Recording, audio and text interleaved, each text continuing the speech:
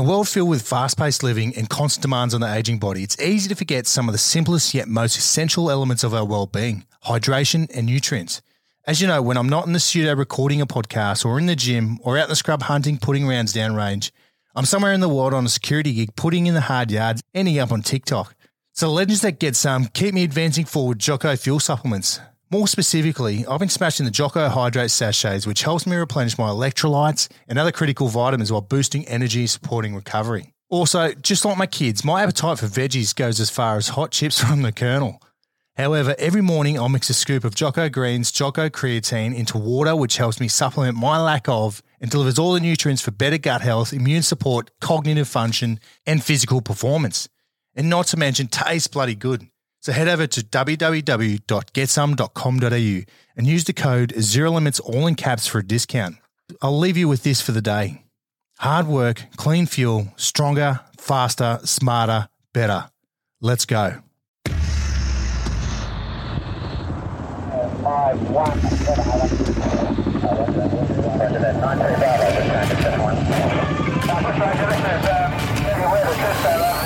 It's time for the Zero Limits podcast, hosted by Australian veterans. Chatting with high-charging humans with hectic stories from around the world. We'll give you the motivation to take on whatever life throws at you and the kick to complete any goal you set your mind to. Let's go. 3 Bravo, 93 Echo, over. 93 Bravo, go. Bush Ranger 71, trying to contact you, over. Bush Ranger, this is 93 Bravo. Zero Limits listeners, on today's Zero Limits podcast, I have a very special guest. Now, he is located in France at the moment, which we'll definitely touch on in a moment why he's in France. He is a former Navy SEAL and lived a pretty extensive life. Again, which we'll touch on. As I said, he is in France and he is a current French Foreign Legionnaire, which is absolutely incredible. I've had a few friends, I think most of my listeners being military, I've got a few guys that have passed through the ranks of being a Legionnaire in the French side of things, which is absolutely incredible. And obviously rub shoulders with them, especially in Afghanistan during my time over there. And a lot of guys, I'm sure, have done the same thing. Taylor Cavanaugh, mate, welcome to the show. How you doing? I'm doing well. Thank you, everybody, for listening. It's an honor to be here. You guys have had some straight fucking pipe hitters here. Bro, yeah, there's been absolutely some absolute, as you said, pipe hitters on the show to share their stories. But, mate, your story. Now, I had a few people reach out to me and send me your Instagram profile and obviously your YouTube videos. I checked them out and it's just got a story. You know, when you sent you through your bio, I'm like, holy shit, like this is a lot. Like you've done it in such a short time of your life. You know, 1985, you're only a year younger than me, so you've done a fair bit. But the rawness and the realness of what you're putting out there currently on Instagram and YouTube is just next level and is exactly what the world needs to hear. Mate, it's brilliant. You know, it's blown me away just by how it's been received and some of the messages I receive. I'm going, man, you know, I knew it was going to hit. I knew it was going to hit, but I just didn't know it was going to hit this well and that I was going to be well received like I have been. And so it's really been humbling. I don't really like that word humble, you know, but we all know what we mean. You know, it's just like, wow, man, you know, all that pain and, you know, self-induced pain, mind you, was for a reason. And it feels good, man. It really does. Yeah, and exactly like when you talk about this pain, like just quickly, we'll definitely talk about it a bit further. But, you know, we're talking jail. There's, you know, getting booted from the SEALs for, you know, and then going to jail. And I think going to jail before you went, you know, become a SEAL. So there's so many different aspects here that we'll definitely touch on, mate. But before we do, let's get back to the younger days. 1985, born in Boston, mate. Run me through these younger days of growing up and, you know, family life, schooling, etc. And, you know, what led to you joining the Navy? Absolutely. Yeah, born in Boston area, Gloucester, Massachusetts, to be specific, just north of Boston. Shout out to Gloucester. And but we moved to California. My dad was in the Marines. Not a career guy, you know, in 6 and out, but that brought us to Southern California. And glad because the winters are much better. You know, we got that San Diego life. And he got out and struggled a little bit, which I think, you know, now that I understand what that's like, and a lot of guys who are listening do, that kind of gap where you had a purpose, then you don't, then you're in civilian world and family and there were some problems with some drugs and alcohol. He'll be the first to admit it. And so a lot of chaos, but I had a great childhood, you know, mom, sister, growing up in Southern California, beach, skateboarding. I think a lot of people in Australia, you know, on the East Coast of Australia, similar cultures, you know, and played sports, very supportive parents in that capacity. We're always pushing the athletics. And on my little sister as well. You know, I was swimming, soccer, football for y'all, American football, lacrosse, and all year round. It was just kind of what was, we all loved it. And then moving into high school, you know, my parents split up and I moved in with my grandparents and with my mom and sister up in a more affluent part of San Diego. We were in kind of a rougher neighborhood growing up. And that was a great move because the chicks were way hotter. The sports were way better and just an overall better environment. And I flourished there, really did. Accolades in football, lacrosse, a lot of opportunities started to present themselves. And I was just pretty structured growing up. I did my homework. I got a little, but I wasn't a bad kid. And then the girls start, then I'm starting to lift weights. Then I'm starting to get tattoos.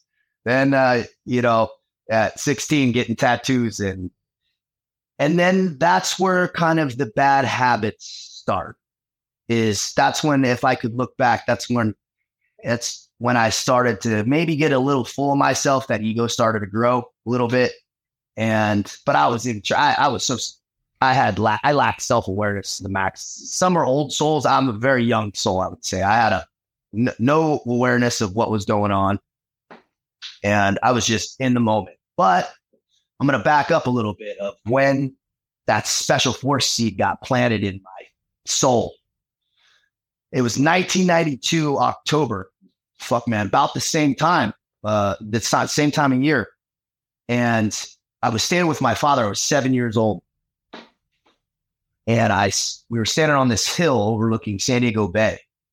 And I saw these little glow lights bouncing around in the water. And I was like, Dad, what's that? He's like, oh, those are Navy SEALs training in the water. And I was like, I get chills thinking about that moment because I was like, whoa, back it up. Yeah. There's guys out in the water. What are they doing? And then that just started this kind of an obsession. But I was Men with Green Faces, the documentary. If people are familiar with that. I saw, Australian SAS, SBS. That whole world was open to me, and, library books at the time, there was no internet and I just could not get enough. VHS tapes at Blockbuster. Yeah. And that's what I was doing.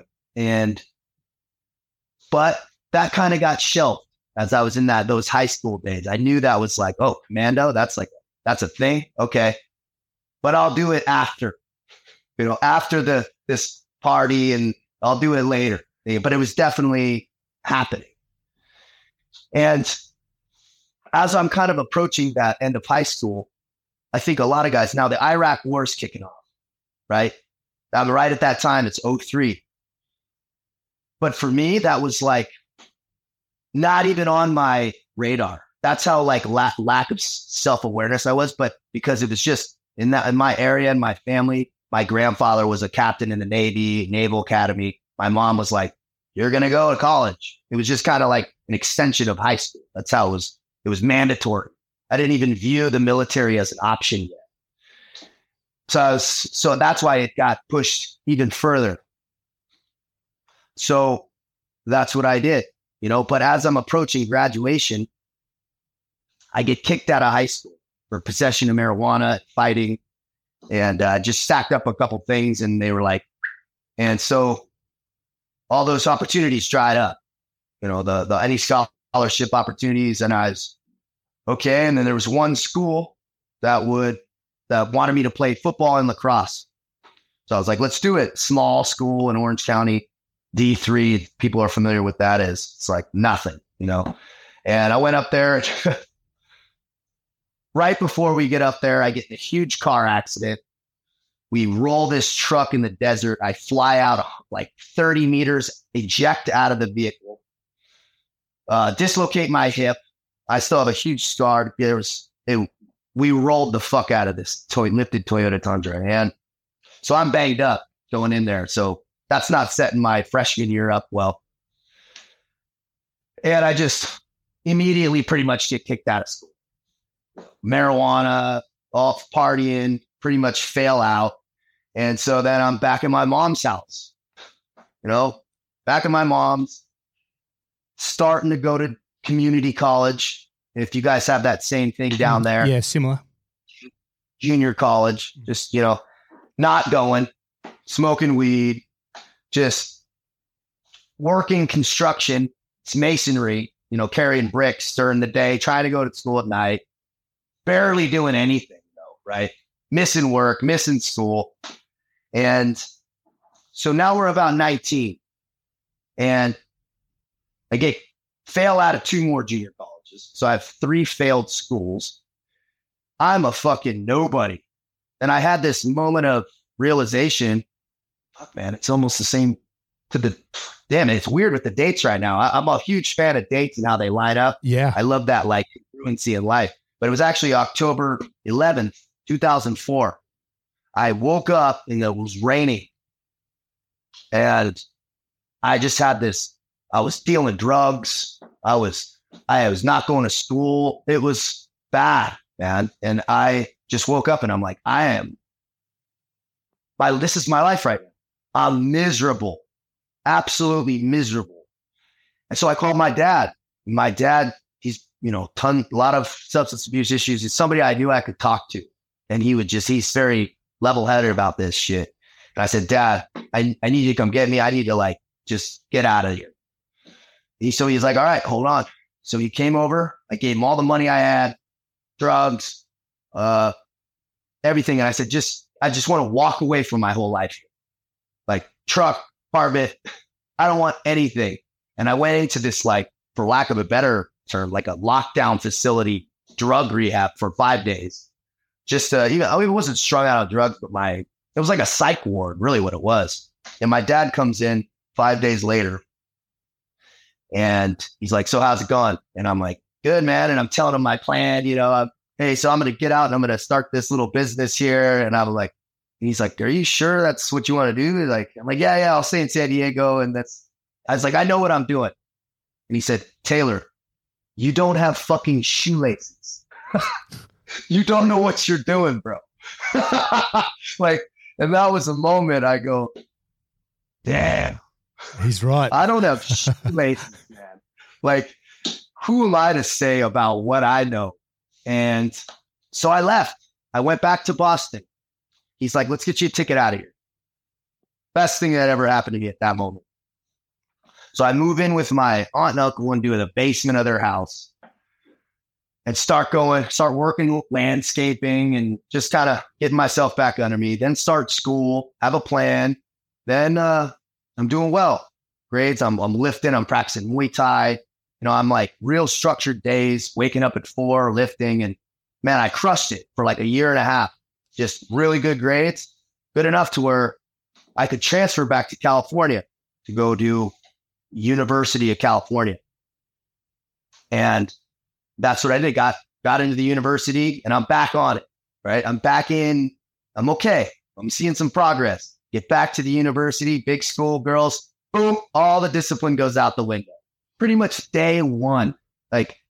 Actually, I take that back. The first day I go, okay, I'm on an apartment on the campus. I'm going to keep it locked on.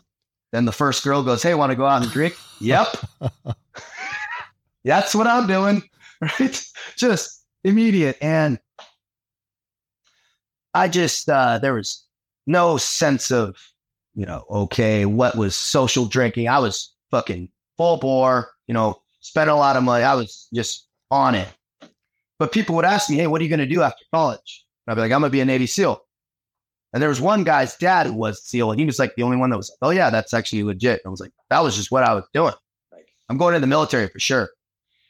So I wasn't that worried about internships or getting a job after. I was just partying. Then I'm going to go in the military. Squeak by graduating. And in this period of college, I'm working at a bar, I'm doing security, I'm waiting tables. And during this period of college of 2 years in University of California, Santa Cruz, beautiful campus, epic, banana slugs. But I got arrested probably 7 times during this period. Drunk in Publix, disturbing the peace, DUI, driving unsuspended, possession of, prescription drugs without a prescription. All these little things, right? But they're little, right? Some of them were just, a hot and a cot, sleep it off. Some of them were a little paperwork, but, I'm picking up trash on the weekends in a vest often while I'm up at school. And, but it was just kind of like, I wasn't like worried about it. I was so immature. I didn't understand the gravity of what I was stacking against myself. Until I'm graduating. Now that later time to join the military has arrived. It's okay. Now later is now. So I go to start taking the military entrance, like IQ tests and those things. And they're like, bro, you're on probation and shit. Like, we can't fucking touch you. Like, and I was like, this is like a thing. Like, I have to like deal with this now. I can't just like coast by. I still have legal cases pending while I'm talking to these people. They're like, no. You got to clean all this up. And I was still up in Santa Cruz at this point. So I go, okay, let's go back to San Diego, go back to my mom's house, and let's square this away. I get back there and I go into a Marine recruiter. Enlisted Marine recruiter, because I wanted to be a SEAL, but my mom kind of knew this guy through the school. She's a high school teacher. And so there was like a recruiter there, and she's like, hey, go talk to this guy. I know him. I was like, because to be quite honest, SEAL was like what I wanted to do, but it almost felt like a dream. Like, it almost felt like a pipe dream, because growing up in San Diego, being in the proximity of the base gunwater demolition selection tours, in Coronado, I knew guys that had went, all-American wrestlers and shit. Nobody made it. And everybody ended up scraping barnacles in the Navy. Mm. I wanted a gun and I wanted to deploy. That's what I wanted to do. And so I was like, the Marines are going to be the best way to do that. I walk in there. He says the same thing. He's like, dude, you're on probation. Like, you have to get that cleared up. There's just nobody that can touch you. So I talked to an attorney and hey, here's the deal. They go, okay. I say, is there any way a judge can commute this probation sentence? Because I had 3 additional years. So I would have to wait 3 years or figure this out. And waiting 3 years was not an option. Like, that was an absolute no-go. So the attorney talked to the judge, and it was kind of a left-leaning area. And he said, yeah, I'll commute to probation, but 180 days in jail. Oh, fuck. And I was like, okay. I was like, that's a win for me. I was like, yeah. The lawyer's like, whoa, 180 days, man, for misdemeanors. Like, this is a little much. Like, and he goes, all right, 4 months. So that's what I did.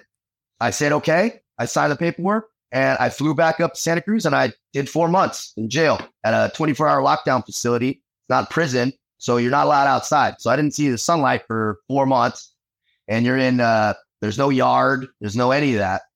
And it's like we had a small patio, but it was all covered covered in.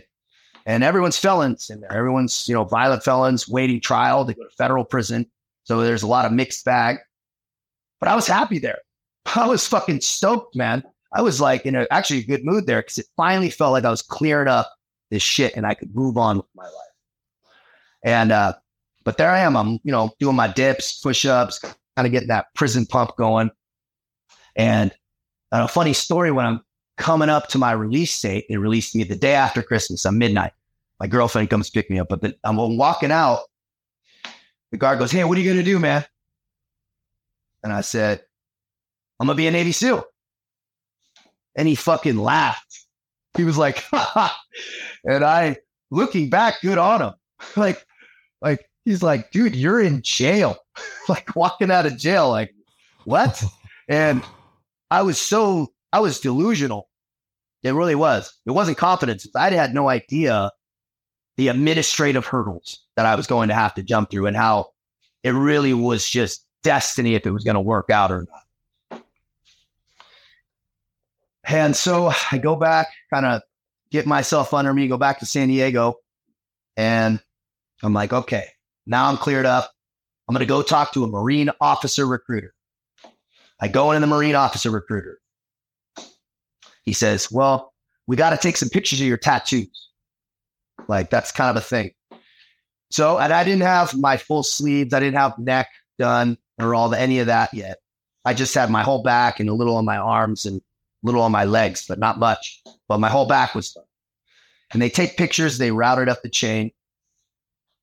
And it comes back. Nope. Not only no, but fuck, you can't even enlist. The Marine Corps put out a thing on. They're like, no, countrywide, I can't even go into any Marine recruiter. They won't take me. And I was like, and I don't have gang tattoos or nothing like that. They said too much of a percentage of your body's tattooed. So I was like, well, okay. I kind of took that on the chin. I got it. So I'll go to the Army. The Army will take anybody. I got it. Right? You got Green Berets, bro. Right? I got this. I'll go Ranger, Green Beret, or, I'll take one of those special programs. I go into the Army recruiter. And mind you, at this point, I'm living at my mom's house. I'm riding a bike. I'm sleeping in my fucking high school bedroom, right? I'm a fucking loser, right? And I was starting to feel that. That pressure, that reality was starting to really hit on me. My delusion was kind of going away. I'm a 23-year-old kid sleeping at his mom's house riding a bike, right? That reality was starting to kind of, oh, fuck, I better just keep going on this. So I ride my little bike down to the Army recruiter, kind of go walk in. I said, "Hey, man, I want to be, this and that." They go, "Okay." They did a preliminary background check. Now, mind you, I had been arrested in up at college, but I had been arrested in San Diego also, in Boston. Like I just stacked up, not bad. I wasn't stealing, but just being a knucklehead, for lack of a better word, drinking too much, being rowdy, which I think a lot of your listeners can come, because we're all, of course, guys. We're all guys that have that fire in us, and especially when you're younger, we got that storm in us. And I know all the listeners can understand. Like, yeah, it's just that. That's exactly what it was. And so they did the background check, and they said, "No way, can't enlist." And mind you, I'm walking out. They have some fat kid doing step ups, and he's going in the Army. And I'm going, "You're gonna take him and not me? Fine." So I go back home, man, and now I'm starting to get real concerned. And I was, for about 3 days, I laid on the couch licking my wounds, going, fuck, man, like, oh no. And so it's about that. This time, I start researching the French Foreign Legion. I go, okay. And I found them online, and I think this is where they kind of came on my radar. Might have heard of them before, but this is where I really started digging in. I go, okay, they take guys, checkered backgrounds. I could do this, possibly. But I still had life shit, student loans, co-sign with my mother, things like that I just couldn't pop chalks and fly to France. And I was like, I got to push this in the United States as far as I can. But At least I have that on deck in an emergency. So I'm laying on the couch and I just had those beautiful moments of clarity where higher consciousness or whatever anybody wants to call it kind of says, hey, gives you a little guidance. Get the fuck up. That's what it said. Write down your charges on a piece of paper. That's what I did. I got up. I was like, what do I actually have in black and white? Like with paperwork, not when I just got hooked and booked and let go. I didn't say any of that stuff, but just like what actual charges and what were the dispositions of the cases. And I wrote them down and everything was paid. Dispositions were cleared and it didn't look that bad on paper. I was like, okay, I typed it up, made it look nice. And I was like, I'm going to go in the Navy recruiter with this. Let's do this. So I ride my bike down the Navy recruiter was right next to the Army recruiter, like the strip mall, how they always are. And I ride in and I, my little Huffy or whatever it was, and I park it and I walk in and Petty Officer Ramirez, never forget this, walked in and I said, and I was surrendered at this point. I almost was just like, this is a Hail Mary. I don't know what you guys say in rugby, but whatever, when you just lob it. Same thing. Pray for the best. And I handed it to him and I said, can you work with this? He looked at that thing for 1,000,000 years. That's what it felt like. And he looked back at me and he said, we can work with this. Man, I get the chills again. That moment where I just was like, oh my gosh. And he said, but you're really limited on what you can do in the Navy. He's like, you can be a turd wrangler or be a Navy SEAL. Because at this point, they needed Navy SEALs. They were like having they needed to plus up and they weren't getting guys passing. And they needed better candidates. And I said, well, that's what I'm here to do. So let's party. What do I need to do? Who do I need to talk to? And so I had to get in the Navy first. How it works in the United States, and I'm sure it's similar in Australia, is you have to get into the Navy with a job rating. They don't just give you a SEAL contract out the gate. This is at least how the Navy works for special operations, for the special programs in general. Navy, EOD, Diver, SWIC, and SEAL. You sign on an initial job, and then you have a ship date on that contract. So between the present time and the time you have as your ship date, you have to earn that special contract, and then you sign a new contract. So my ship date was like 10 months out, or like the following 11 months or something. I had a little bit of time. I said, okay, I signed it. Aviation tech or something was my thing and my rating. And then I started reaching out. We started the MEPS process, military entrance processing. And that was nerve-wracking. At the FBI building, I'm strategically answering questions, a lot of questions. And it was stressful, to say the least. Like many days I had additional interviews. They were hammering me because I had so many holes in my shit. But I was smart about how I answered stuff. And don't lie. I'm not saying lie, but be strategic and smart, right? And so I went through that, and what do you know? I'm in the Navy. And now I'm okay, in the fucking Navy. Now when you're in the Navy, because you passed the medical, yep, you can actually start taking the SEAL physical screening test to start getting your name on that racked roster to get a contract. And I reached out to a SEAL motivator. It's a guy that is a former SEAL, retired, and they control regions of the United States, and they overlap. And they're guys that they can proctor the screening tests, they conduct training and all that. I reached out to him because at this point, I'm probably 15 kilos heavier than I am now, like that prison buff. And I couldn't run 2 kilometers without stopping. Dead serious. Couldn't run 2 kilometers without stopping. And the first time I showed up, he goes, "You're fucked.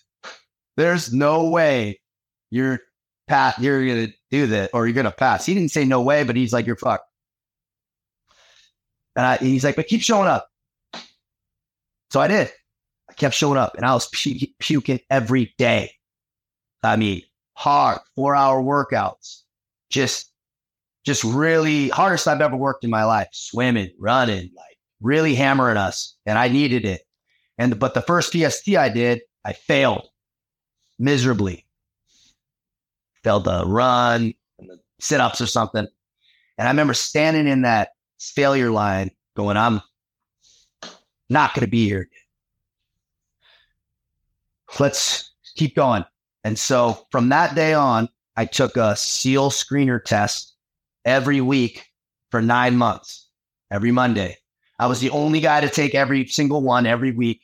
I needed it because I needed background waivers, tattoo waivers, all these different letters of recommendation from SEALs and retired SEALs to actually get a contract. I needed a bunch of shit. And I got it. One day, 8 months later, I get a contract put on the desk. The recruiter calls me, "You got your SEAL contract." And I signed it August 26th, 2009. And I had a February ship date. I ship in February in a special force division with all SEAL candidates. This is boot camp, Navy boot camp, but then grouped up of SEAL candidates. And so just to give numbers from that original boot camp, out of those 100, 9 guys ended up being SEALs, right? Hard hitting motherfuckers. We had a good group. Some of those guys are still rocking and rolling, if you know what I mean, at those high levels. Yeah. So I had a really, really good, we had a good crew coming in at the right time, like real fucking good. Like 5 out of those 9 are at the top tip of the spear right now. You know what I'm saying? Those guys listening, you know what I'm talking about. And then we go into Bud's prep. Good course. Working out 3 hours a day. Things are a little bit more lax. Now we're actually working out. The group's kind of getting a little cohesive. And then we do a test out. That's a 1,000-meter swim, pull up 7-kilometer run, things like that. And they take the top 75% and we ship out. Now, mind you, on the off the field shit at this point, because that's like a lot of my message, how important, and this is because that's the message everyone can grasp is I'm locked on. I am so locked on. I am resting on the weekends, stretching, working out, like not good. I had nothing to celebrate. That's kind of how I was given a chance right now. It's a miracle I'm even here. I was in it. And I was so happy because I felt like I was in my purpose. And so I was just linking up with the guys who were in that same mindset, and we were just crushing, working out, all that shit, ready to go, to try to get to the SEAL teams. And we ship out the buds, and we start class 284 in June of 2010. And carnage. Carnage. I wasn't ready for that, what it was, but it was powerful. Very, very powerful. We flew out with 400. A bunch of guys quit. They knew they were going to quit, but they want to get to San Diego to kind of get a better deal, right? We're in Illinois at the time. Yeah. So they changed jobs. They're strategically gaming the system. And so we start with 285. 3 weeks later, we have 185. Now we're starting first phase. Then we're going into Hell Week 3 weeks later. Now we're down to 50 dudes, right? We're down to 50 dudes from that original 400. And we're pushing. Now I got through Hell Week in the brown shirt and still locked on, still pushing. I want to get through buds. I'm resting on the weekends. Dudes are going out. I just wasn't in that headspace. I was just in it. And we go through and diving, all this, and smooth. I had a couple little incidents, like 1 or 2 out in town where I got blacked out and could have been bad, right? A couple close calls, but 2 or one maybe during that time. And in this pipeline, if you get an alcohol-related incident, You're done. You're done. You're toast. It's a one and go. You have no. So I don't even know why I was risking it, to be quite honest. It doesn't make sense looking back, as most things do.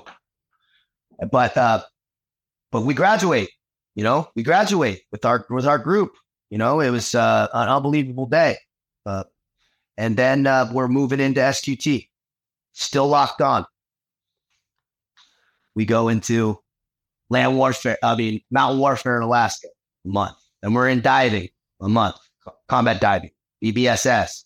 And we're in close quarters combat for a month. Then we're in land warfare. Then we're in the skydive cell month. Then we're in that secret squirrel low profile operation cell. And we're at SEER. And SEER was, everyone, guys who have done it, it's just kind of a fuck game, but it was like a party for us, almost done. 2 weeks later, yeah, I'm naked, locked in a box for 3 days, but man, we're right there, right? Everyone's got to be in good spirits. And we graduate July 2011. We had 13 originals. I was one of 13 originals who passed the whole course from start to finish, no rolls, no failures. And July 2011, and then we're going into language school. It was forced on us at this time. Anybody that graduated from SQT, got their tridents, didn't go to this. You got attached to a SEAL team. I got SEAL Team 7, but you're not actually at the SEAL team yet. You go to language school. I went to Arabic 3 months. Now things start getting a little loose. Not super loose, but looser, right? Now graduated, the SEAL. Not ego, because I was aware of what was going on at the team. You ain't shit. You just show up there fucking beating your chest. You can get your shit pushed in, right? And but we're out the bars. We're doing our thing, but things are still going smooth. I get arrested, and we're right at the tail end of SQT for a drunken public, and the regret of that next day when I knew almost everything I had just done was possibly finished is something that I know everybody can identify with, that shame of regret that next day, that I just go, it's no way to live. Such a misery. I don't wish it on my worst enemy. I seriously don't. That regret of what we were doing, trying to find happiness in the same place we always lose it. Out there party, doing shit that just doesn't make sense. And then we're in dire straits the next day. But the cop hooked me up, didn't run any paperwork. I talked to my leadership. They were like, we're not going to say anything. But if some paperwork kicks back, you are going to get slammed. Nothing ever kicked back. So I just, okay. Fuck. All right. I got another break. Okay, we're moving. Now I'm locked on again, right? I'm hitting I'm running a master class on self-sabotage, right? Throughout my life at this point, like possibly a master class. And SEAL Team 7, I check in. I remember getting to my cage in my locker, and I'm thinking, I am here. Finally, like, whoa. It was a really cool moment. And I was really focused and really motivated to be there. I mean, there first. Good new guy, there first, there last, working out before, just anything to help the team. And it was noticed. It was noticed by leadership. And so I get some pretty interesting opportunities pretty out the gate. They said, hey, everyone's going to go on vacation, but we got one spot for communications course, which is nobody wants to go to comms course, right? It's like you're carrying a radio, like it's just like not sexy. I said, I'll go, right? And that decision actually helped me out so much because I go, when everyone's on vacation, I go to this course. Then I come back and they go, hey, we need a guy who all the team has just got back from Afghanistan. They were on 11-month deployment in Afghanistan. So they're all on vacation. And there was a spot open for the Joint Terminal Attack Controller course, which is not really given to new guys. But they're like, we need a guy who has comms. And you want to go? I said, yep. So I went January 1st, I go. Pass, so I have a JTAC call comms is a new guy. I come back. They said, hey, we need a comms JTAC guy to go to sniper. Yeah, right.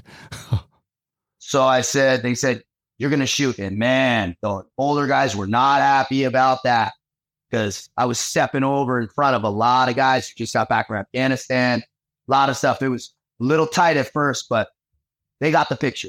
We did a shoot off and I passed. So I get sent to sniper school. Now, right before I get booked for sniper school. Now, a little funny story here. In between this period, we go to the G20 summit. We're going to the G20 summit, and where's this at? In Cabo, Mexico, 2012. They're doing the G20 summit. So Obama's down there, but at this time, there's the issue with the cartels. So they were really concerned about anytime the president was moving, issues of him having issues with the cartels, potential kidnapping, whatever. So they needed a small group of guys. They needed a JTAC. They needed a comms guy. I'm that guy. They picked me as one or two new guys to go down in this small group. I'm thinking, Cabo, chill. This is going to be epic. But we pulled SEAL Team 8 pulled the good straw. SEAL Team 7 pulled the short straw. And we get the Marine operation, the Marine extraction operation. They get the on-land overwatch. We get the Marine extraction. What does that mean? Well, we were about to find out. And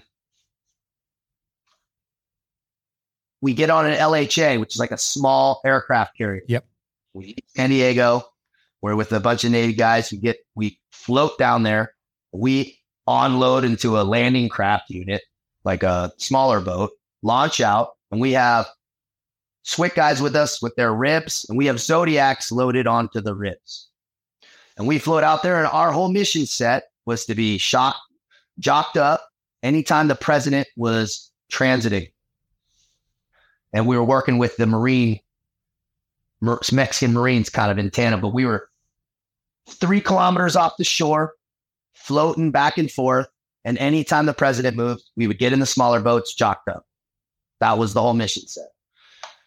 Sleeping on a weather deck on the LCU. It was sunny. It was nice. It wasn't a bad thing at first. Then the storm came. And we're getting huge swells, heavy rain. We're needing to jump back and forth to monitor comms onto the smaller boat that's getting towed. Things are actually starting to look a little sketchy. The boats are smashing up, the boat being towed or smashing up against the LCU.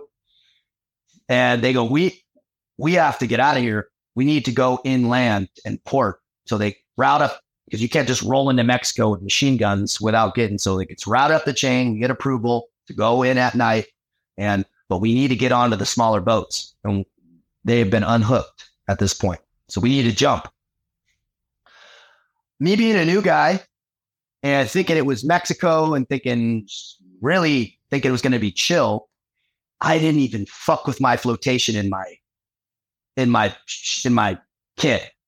I had one water wing. Maybe it had a CO2 canister in it. Maybe I didn't even check. I was just so not thinking it was going to be this heavy. And we need to jump on. And I'm like, here, I'll go first. I have my M4 routed into my kit with metal because I didn't trust my sling. I didn't want to lose a gun as a new guy. Yeah. I have it strapped to my chest. I have it wired in, so there's no getting rid of it. Backpack, helmet, nods, full kit, full loadout, pistol, a radio in my backpack. I'm heavy, real heavy. I jump. I hit the side of the rib. I go in the drink. And I am in huge swells, 3-4 meter swells, trying to get away from this prop, trying to tread water with full kit, no flotation. And I'm barely hanging on. And I don't know how long this lasted, but I'm about to die, right? I was just going down. It might've been 30 seconds, a minute, but it was, and I'm like, this is it. Oh shit, I'm going to die here. Right. And the hand of God came down It was my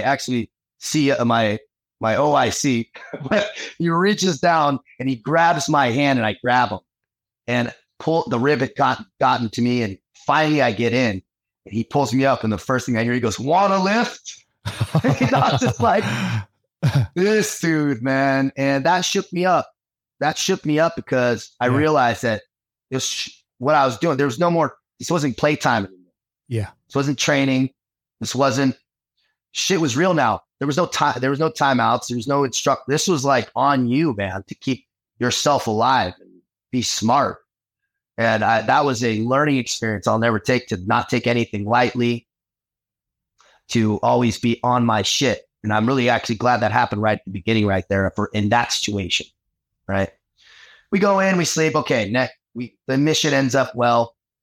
I'm going to sniper school. Great.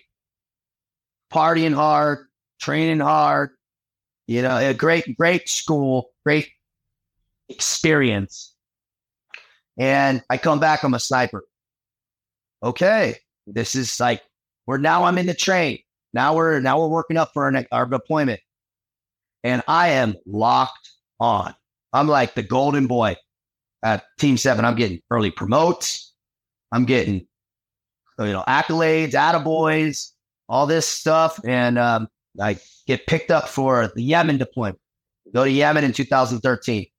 Just growing a beard and getting weird. We're out on FOB. It's not a super hot deployment or anything like that. Yeah. But a lot working with the counterterrorism unit and doing a lot of FID and security for the ambassador. But a good deployment overall, 7-8 months out there just to kind of get my feet under me and as a new team guy. And I come back and now I'm not a new guy. I moved downtown and that discipline, I'm like, I've arrived. I have arrived. And almost immediately, I forgot all those small disciplines, which a lot of us do. All those small disciplines that get us to this point, and then we self-sabotage. Yeah. We get a little ahead of our skis, and then we self-sabotage. And it's so easy to correct, but a lot of us don't do it. I didn't do it then. And I get arrested. 2 weeks after coming back from it, get arrested. Another hook and book. Slammed on the ground, like another hook and book. Nothing. This time I didn't even say nothing. I'm just like, okay, shame, regret, okay, concern, hangover wears off. I'm back on, right? Training hard, still, I'm still. The problem is I was almost too happy. And that's a lot of people, I think, drink or kind of escape. Mine was kind of the opposite. When I'm in a bad, I was just like celebratory. And that was the problem. I was just exactly where I wanted to be. Let's kind of get on it. And I was on this train for about a year where I'm working hard, partying hard, living the life, really just the momentum's picking up. September 2014, September 11th. Now that's where we're at, where I punch a guy in this bar on a training trip. And that one punch was a cascade of shit that I was like years in the making to try to like shed that one punch. The guy got pretty hurt. I get arrested on the training trip. They send up representation in the command. It's a whole thing. I get pulled from the training cycle and I get sued by this guy. So I get out of jail. I am fighting a court case, flying back and forth. Guys if you've ever been pulled out of a platoon or something and you're sitting on the sideline, it is a special kind of hell because you're like just not with the boys. It's a lonely feeling and you did it all to yourself. That's the worst part. A lot of this, all the shit I've done has been self-induced. And that's like mind-boggling and also just unfortunate that that's such a common theme. And it definitely was in my life. The court postponed some dates they kind of put it on delay. It's just kind of the judge wasn't going to be around. So let's push it off. And okay. But then the team's like, I did my little courses in the military. They're like, well, there's no court date. He's out on bail, technically, but he's got nothing. Let's put him back in the training cycle. Yeah. So grateful. So I'm back at land warfare. I'm working, doing my stuff. And I'm thank God, a breath of fresh air just to kind of get my mind off it. And we're working. We're approaching the next trial because what they had given me was a 6 years in prison plus 3 parole deal. Fucking hell. With a felony aggravated assault charge.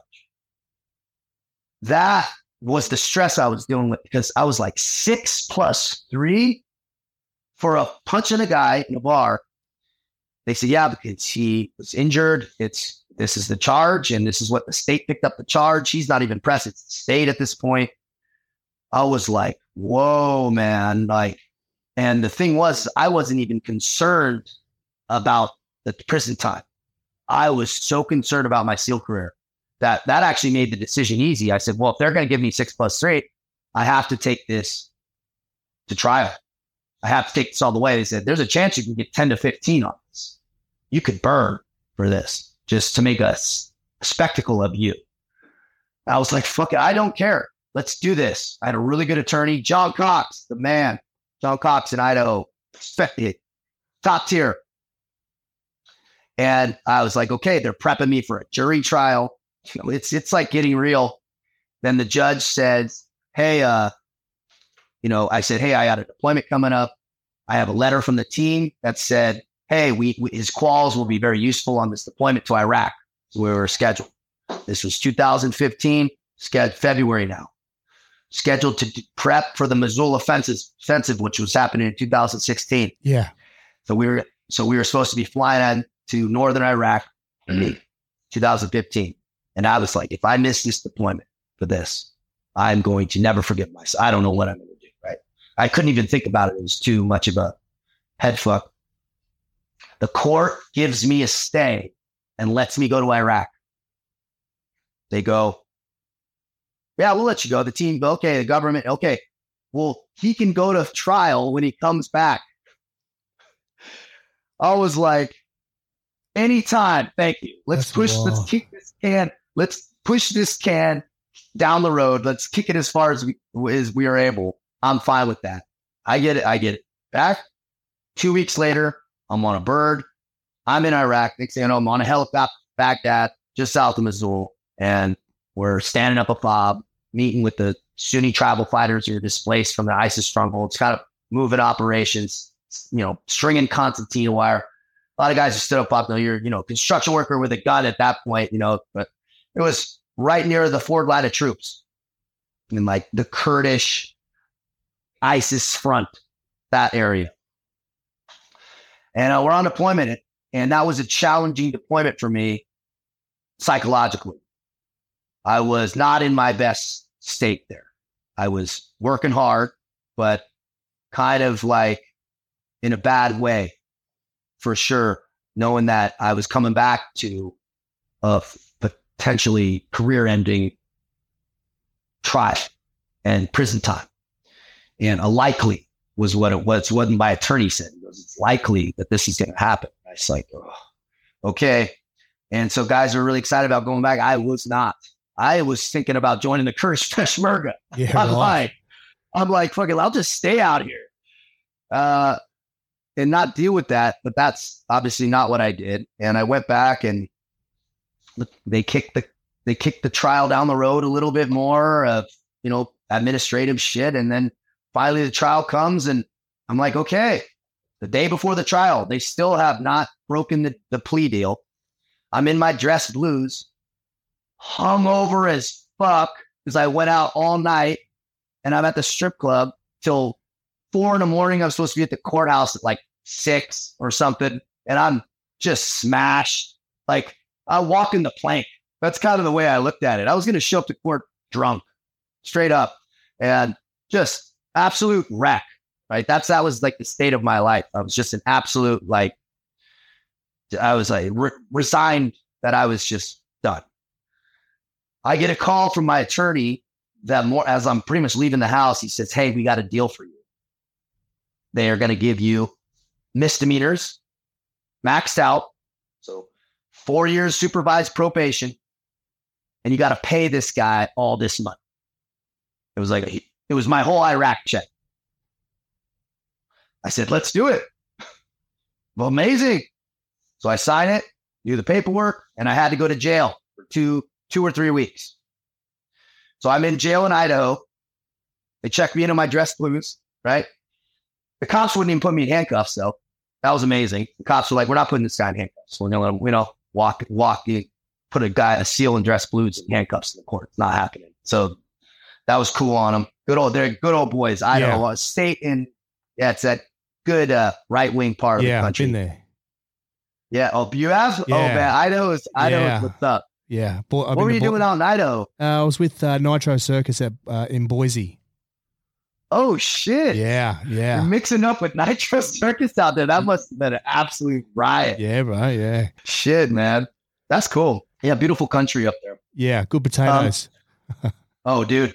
They crush it, bro. Yeah. That's the spot. High quality. Yeah, man. And so I take vacation. The team gives me vacation to go to jail.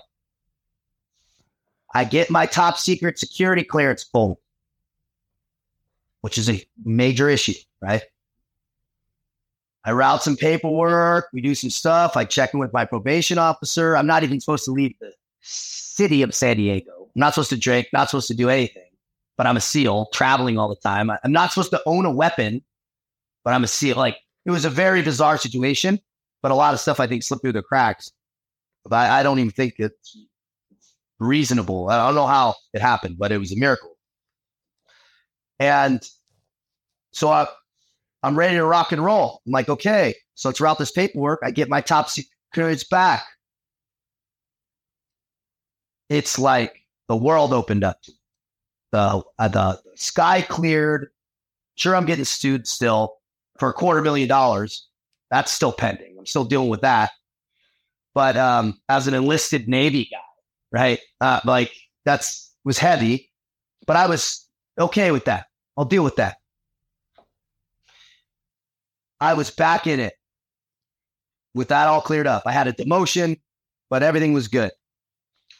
I was locked in solid for like a month. And then I'm kind of like picking back up.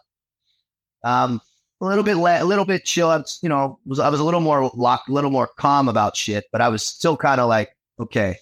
And the girls start picking back up, and I meet this new girl I'm really into, and I'm like so excited about life. Yeah.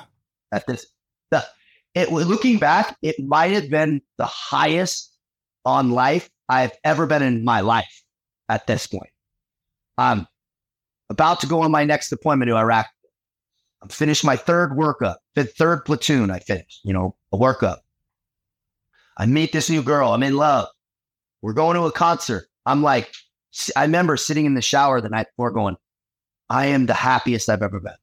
I had this moment. I had that clear thought. I felt incredible.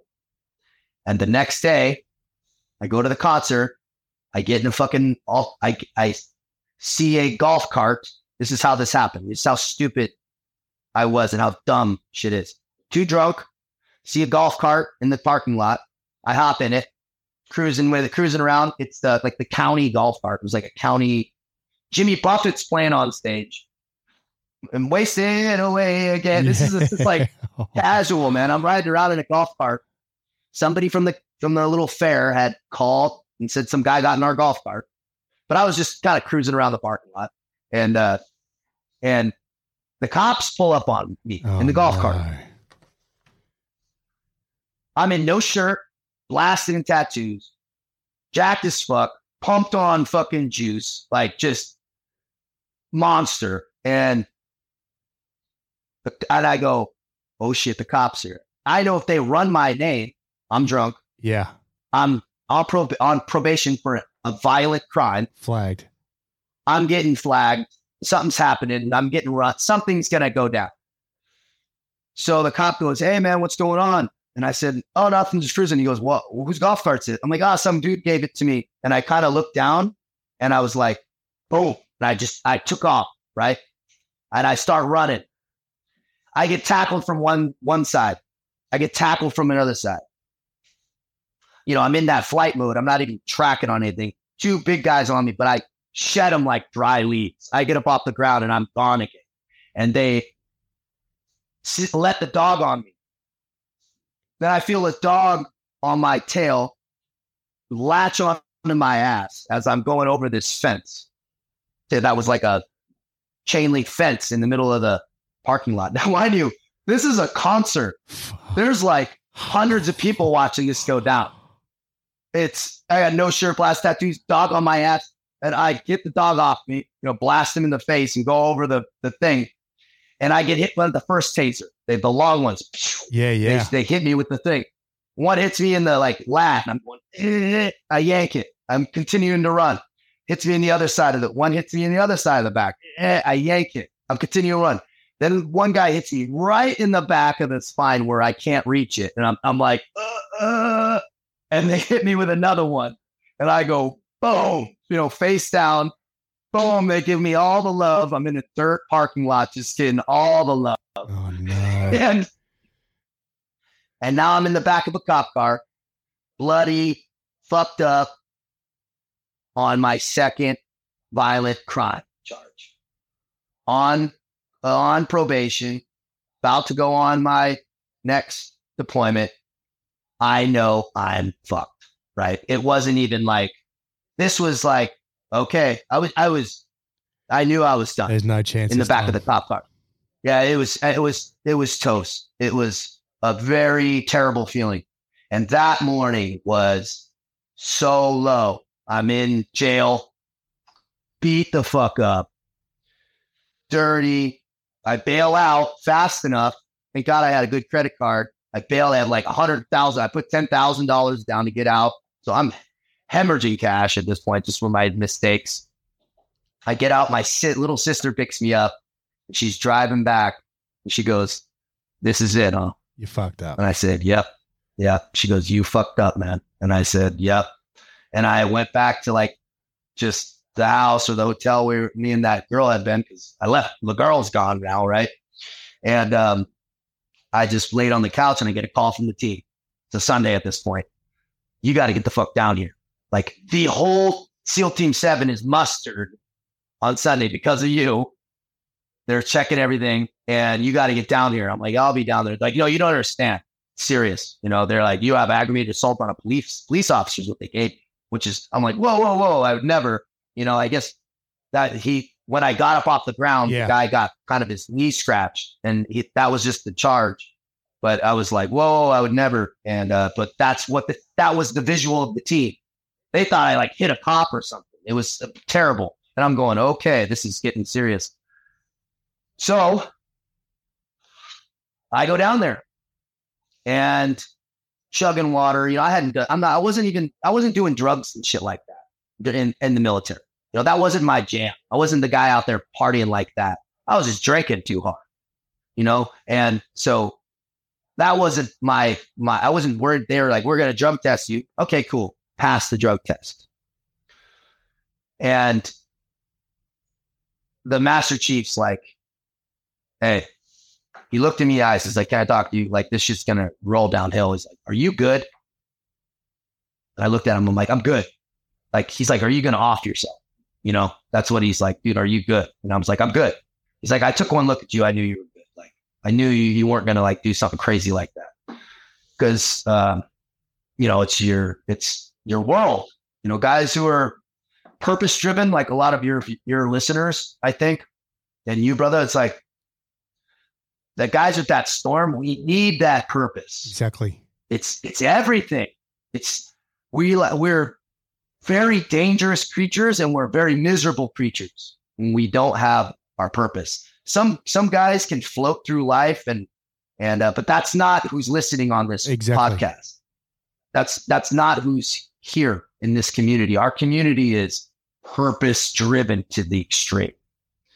And, I get chills talking about that shit because it's so fucking true. And that type of person also a lot of times has a self-destructive side for whatever reason. That a lot of those times those things are paired, and it definitely it has proved like that in my life, and it's proving like that in this part in the story for sure of the tale. And so there I am, and I'm fighting another court case. Now I'm fighting now I'm not only fighting this court case, now I'm fighting the violation of probation court case in Idaho. So I'm fighting the legal trial in San Diego. I'm fighting the violation of probation in Idaho. I'm fighting the getting sued in Idaho. And I'm fighting the military with the military attorney on the NJP side. 3 attorneys, 2 states. I'm hemorrhaging cash that I don't have. My life's washed up. I looking back, I don't even know how I was walking around. I would go to the base, go to the team. They were like pretty good with me though. SEAL Team 7 was amazing. The leadership, they're like, bro, handle your shit. It's all good, right? They weren't like making me do sweeping the floors and shit. They're like, come in, check in, and get the fuck out of here, do your thing. They were really good, but I would go lay in my car, man, in the fetal position.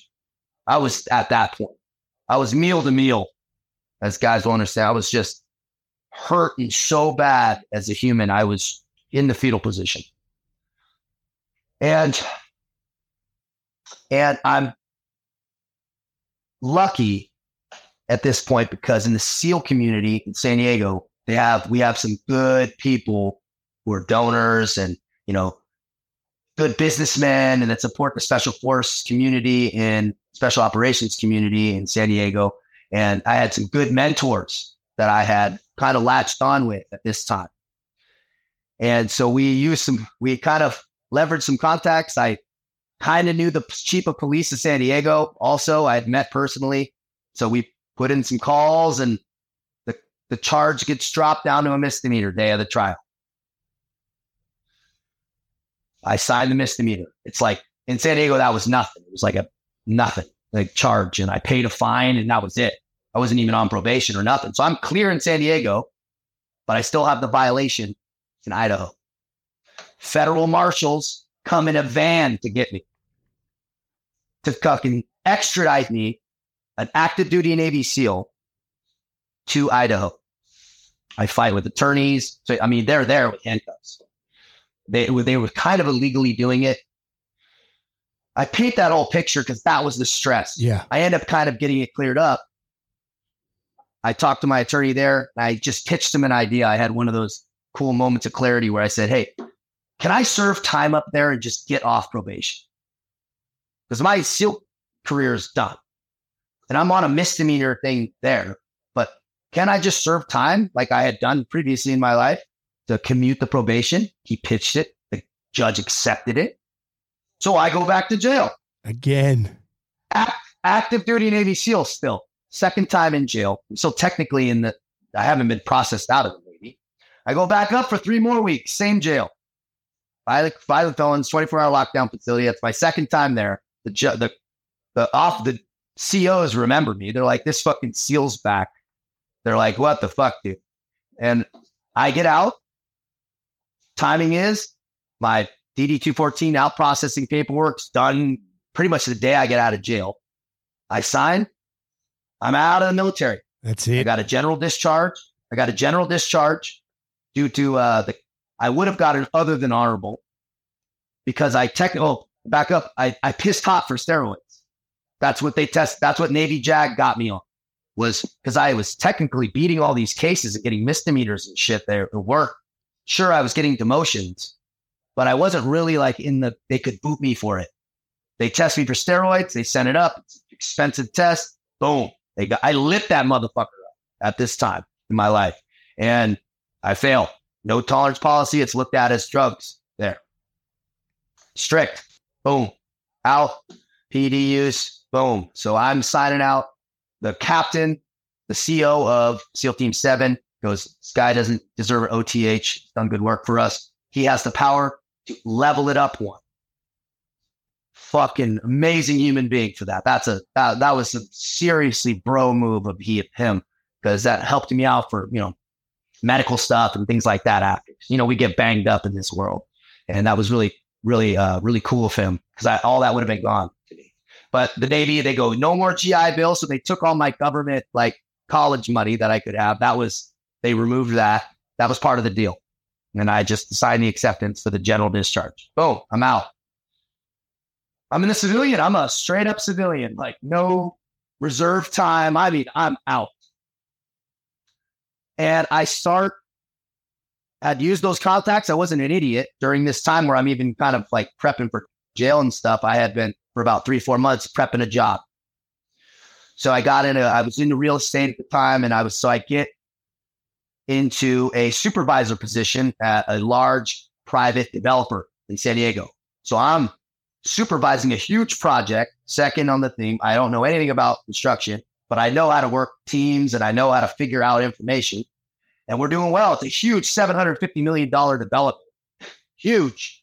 And I'm like the third in command, driving around in another golf cart, but learning and happy. Like, okay, I'm out and I'm working.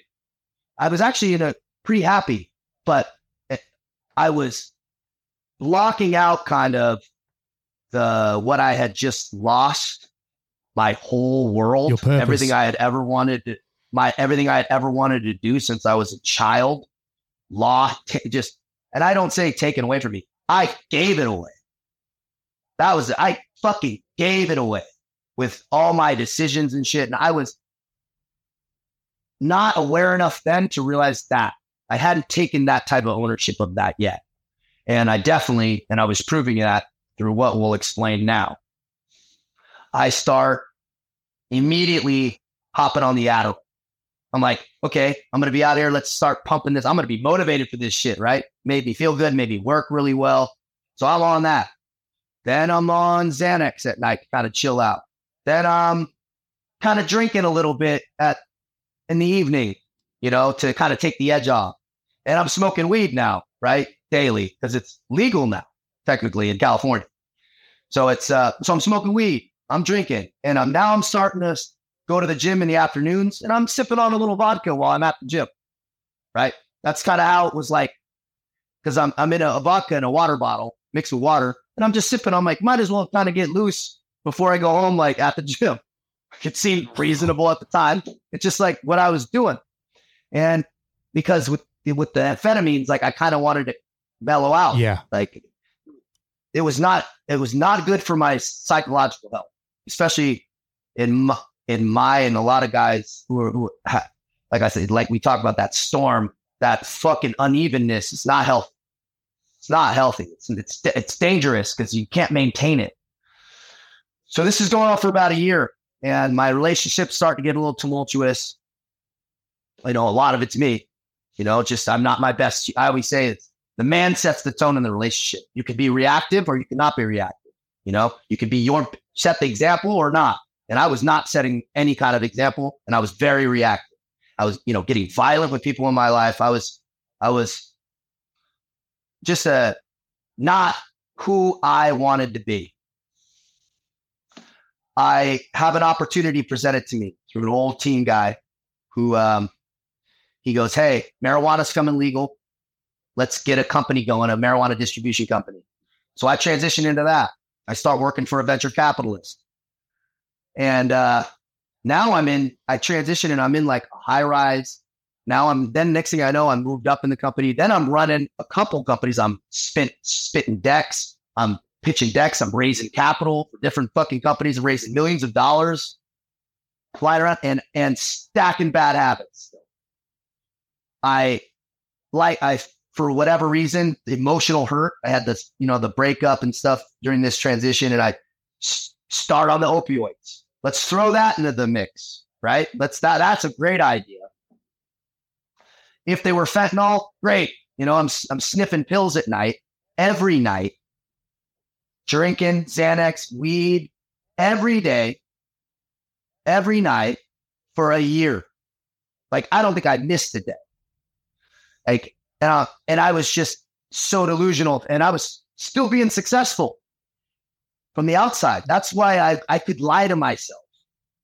I could go, well, I'm good, man. I'm making 6 digits a year. I'm doing this. I'm raising that. I'm the CEO of this, man. Fucking nobody can tell me nothing. I'm crushing it. And fucking boom. I landed face first. Literally. I did a line and I fucking went down and smashed my fucking head on this marble floor, on this like cut, just bleeding.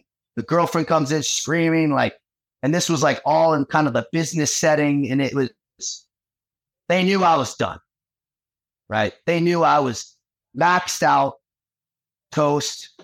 The boss goes, "You're done," pretty much. You know, you were good. You were an asset. Now you're a liability, which I think in our lives as men, that's what we are. You know, our utility is you're an asset or you're a liability. And that's in teams, in business, in our families' lives, our friends. As men, our value is what we can do, who we can protect. It's less about, you know, the comforts. Wait, what can you do? And you're either an asset or you're a liability. And I was a liability for me, everybody around myself at this point. So he goes, but we had me and the boss were tight knit. He goes, "Hey, look, I'm going to send you out they had some businesses on the big island of Hawaii. I'd been out there before. That's my spot. So I fly out, I move all my stuff out and I pop chalks and I'm on the big island of Hawaii in Hilo area. I love it. That's like, and I'm just on like terminal leave pretty much. Well, exactly. And I'm kind of out there doing nothing, get cut off. You know, my work emails are taken, and I changed my phone number and I'm low. I got out of the teens and went right into that and then right into this. And I was on drugs the whole time. And now 2 years later, this is 2 years to the day where all this goes down and I leave from when I got out of the military to where this is happening. 2 years to the day, literally. I touched down in Hawaii and still doing a little opioids. Those kind of start, and I'm coming down off opioids now because I don't have any more. So I'm out of opioids for the first time in a year, and I had never been out. And that coming off of an opioid addiction that was heavy. That was heavy by myself. I've lost everything. I have my truck and like a bag. That's what I got. And I'm coming down. I can't sleep for a week, and I have to go to the hospital and ask them to shoot me up with some Benadryl. I go to like an emergency. I'm like, "Look, man, I'm a former SEAL. I know sleep deprivation. I'm maxed out right now. I haven't slept not 1 week for 5 days."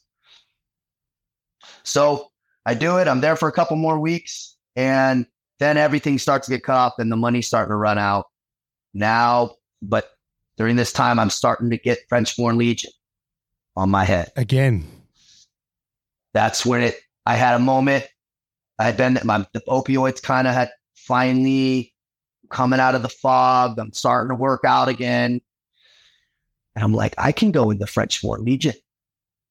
And it was a moment I go, there's nothing fucking stopping me. I go, I got nobody, no wife, no kids. I got nothing. Literally. I'm okay. Let's start planning. Let's start getting my head around this. And then I get kind of the rest of the shit fell down on me hard. And you guys had Jimmy Watson on here before, yeah, right? Mate, yeah. Bro, that's my dog. Yeah. Me and Jimmy are tight. Yeah. I'll tell you a story about that essentially offline sometime, Jimmy. But he flew out there. He was doing some shit at this time, at this exact time. He was like, "Hey, man, we were both going through some shit." So he's in Hawaii with me. We're kind of for a week just kind of partying, doing the damn thing, but kind of like both burning in different directions. And he flies back. I drop him off at the airport. And from the airport, I looked at my phone. I had $6. No gas. Nothing. No place to go. And I go, oh, fuck, I'm homeless and I have no money and I have no gas. Like I had never been in that position before. I realized I drove to the jungle in Pahoa, Hawaii, just on the nose of the Big Island, on the east side, on the wet side. And I parked my truck in the jungle and just sat in my truck for 3 days with a sawed-off shotgun on my lap, eating Adderall, eating Xanax, drinking, sitting in my truck, like walking through the jungle, thinking about maybe jumping off a cliff, but realizing it's probably not high enough. Then I had this moment where I thought there's a volcano near me. I could jump into a volcano. And I laughed and I just started laughing, man. I go, jump into a fucking volcano? I was like, bro, you can't even kill yourself normal. I was like, and it made me laugh. And that like feeling, it kind of went, bro, get the fucking pity party, bro. You pussy. I was like, dude, I was just like, you're such a bitch, bro. Like, you're going to sit here like this. I just had this moment where I was just getting real with myself. I go, man, you have a mom, a sister, families, friends, people try to reach out to me. I'm not reaching, I'm cut off. And like, bro, grab your fucking nuts. Let's do this. We're going to the French Foreign Legion. That's it. This is fucking bullshit. So I took out like some fast cash loans, knowing I was going to be gone. That's all I had. I had like my credit was shit at this point. And I just put my truck with some girl in Hawaii. I was like, just keep this. I'll be back in like 3 years. And I flew out. I left 5 days later after my affairs were arranged. And I flew to Paris, baby. Touchdown October 4th. This week, I touched down 4 years ago. Touchdown, it was raining. And I'm like, I'm in France. Okay, we're doing this. I got to get these drugs out of my system. And so I waited about a week, staying in hostels. I had no money. I'm like, just barely getting by. And then I kind of plan my time, start taking everything away, flushing the system. And I go take my train out to Fort Nugent and bang on that gate. I went bang on that fucking gate. That was a moment just looking at those stone walls and that iron wood gate and just knocked on it, man. And then my trip started, check in. There was actually an Australian checking in like the same day, bro. The same day, in South Australian. Could barely understand him. Yeah. That English. So South Australia, mate. And yeah, it was a surreal experience walking in, get up on the pull-up bar, do the things. And I was checking into the Legion, man. Far out.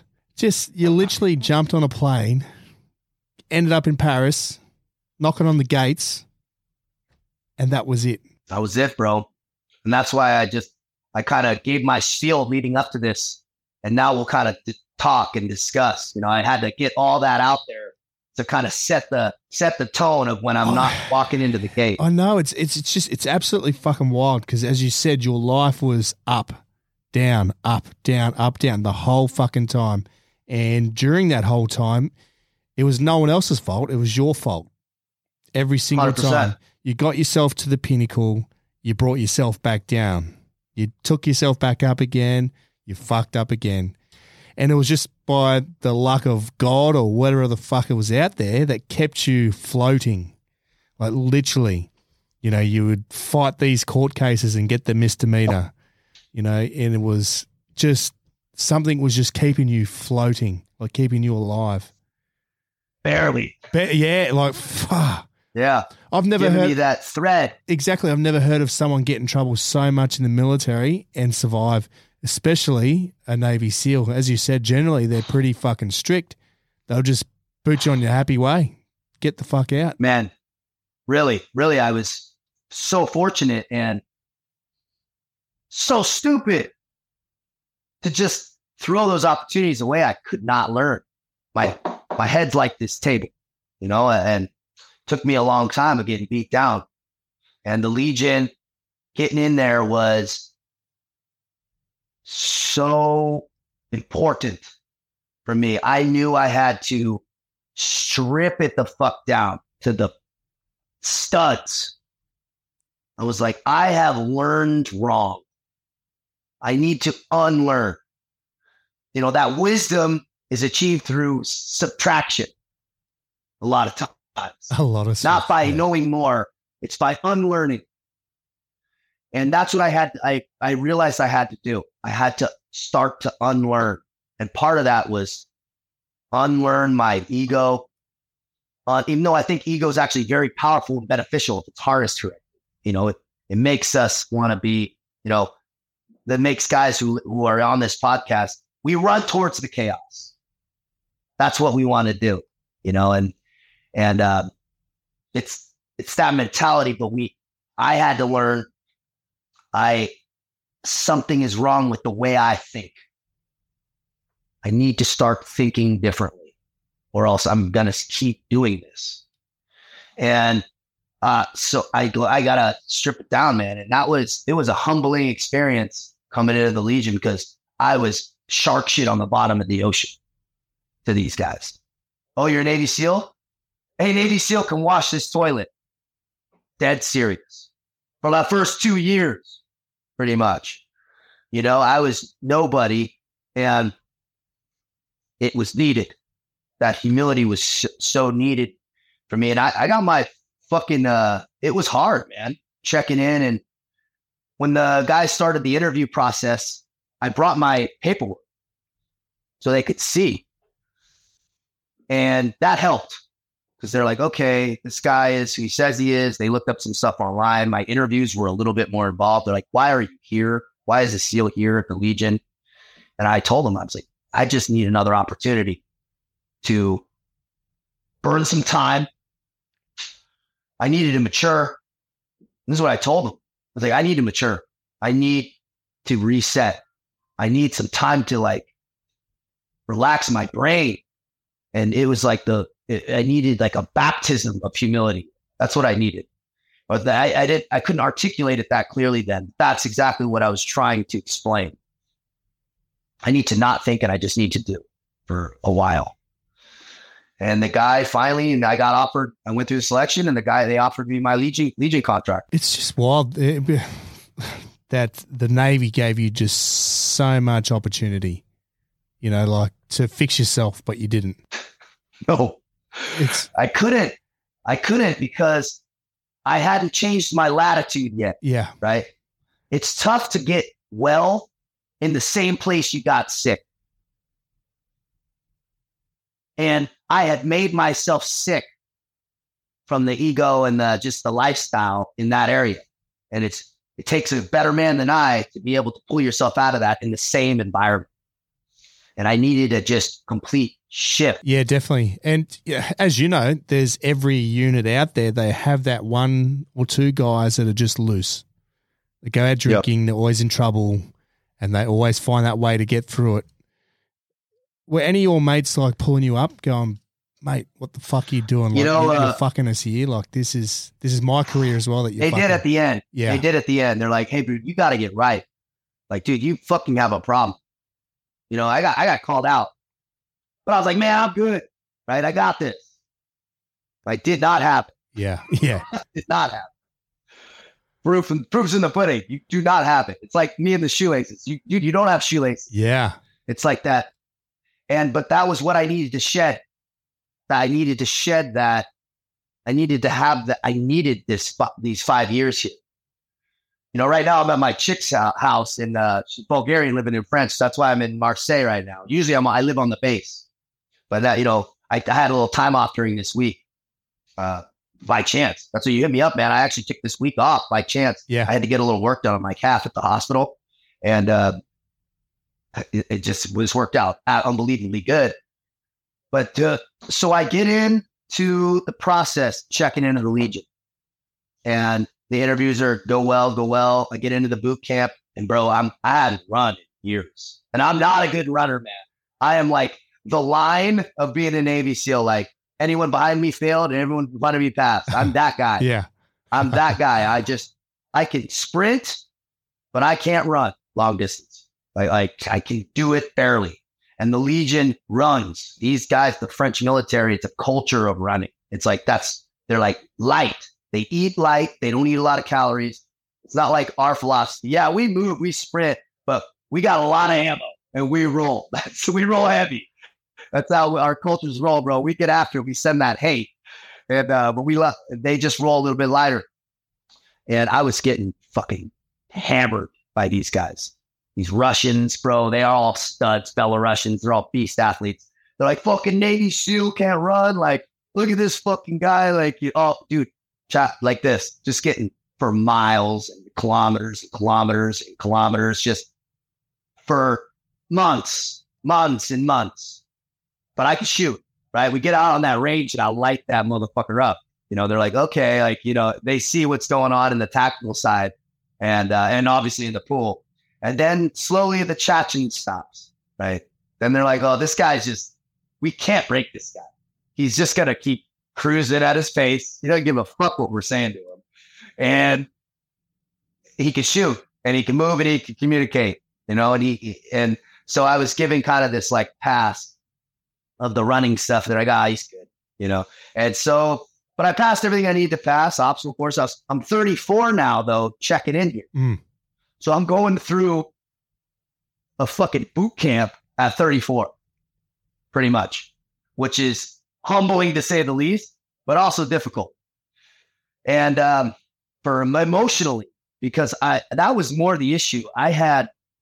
You're cold, man. We're eating bread and coffee in the morning. I'm like, I lost my whole life. I'm in the Legion with the kids from all over a lot of kids, some older guys, but I was definitely on the higher end. And I just kind of in a low place, man, for a while. But I got a gun in my hand. But I got a FAMAS in my hand. I'm in it. I'm going in the Legion. Let's make this a good story. I was like, I got to make this a gangster ass story. Right. And so I kept chugging. I get through, pass. They asked me where I want to go. Some of the Legion leadership. I asked for the parachute regiment because that's what I thought was the be all end all. A lot of Aussies there, a lot of Anglophones there. And they're like, dude, you're running shit. You're going to hate it there. Because, they're like, you're going to need to run and you're almost a little too big. They're like, they want lighter guys because you're, it's static line. Yeah. So you're dropping like a sack of potatoes. I'm 34, 100 kilos. They're like, they're like, bro, we have group commando, mountain commando group who's deploying a lot. You have the mountain regiment that deploys a lot in general. If you want to go to that kind of special program, they guided me there. So that's where I went. That's where I requested. And that's where I was given orders. So I was given orders to the 2nd Engineering Regiment is what it actually is, but it's under the 27th Infantry Brigade of France, Mountain Infantry Brigade. And that's under the umbrella. And just a base in a small village in the, south of France. And that's where I stay, bro. And that's living in a barracks, going on deployments. They sent us to French Guiana right when I got there, to the jungle, doing jungle operations, controlling illegal gold mining activities, drug smuggling, deep jungle on the Suriname French Guiana border for 4 months. That was pretty cool experience. Anti-terrorism domestic mission in France, patrolling. And then we did a NATO mission last year on the Russian border attack for the Enhanced Forward Presence Battle Group, which was intense with the English, Danish, Estonians, and the French. We were the French contingent. Obviously, the Legion always leads in the front with the French contingent. Not hot, but just, running a lot of, security, a lot of exercises with tanks, man. We rolled out in the fucking exercise one time with 86 tanks. I was like, whoa, I had never seen a movement like that. They're spending, $2 million a day on gas, just on this, exercise. It's crazy, man. but English tanks rolling out. It was a cool experience because then everything's in French here. Yeah, yeah. And so they get on your case if you speak English. They're like, hey, fucking parlez français là-bas. Speak French over there. It's like you get punished. But they're like, hey, bro, we need you to speak English to these guys. Yeah. We need you to translate. So actually, I was like the guy, they're like, hey, man, we need your help, So then I've been pretty lucky with leadership and things in the Legion. A lot of Romanians, a lot of Ukrainians, a lot of them deserted to go fight, though, for obvious geopolitical reasons.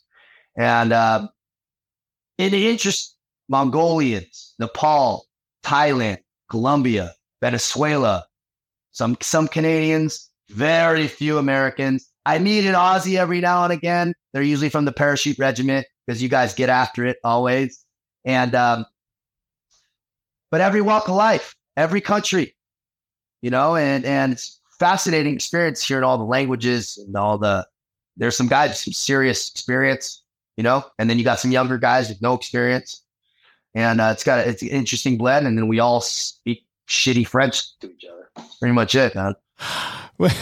When you say that, obviously you got to speak French. You got to learn French. How did you go learning French? Trial by fire on the job, man. I learned oui and no here.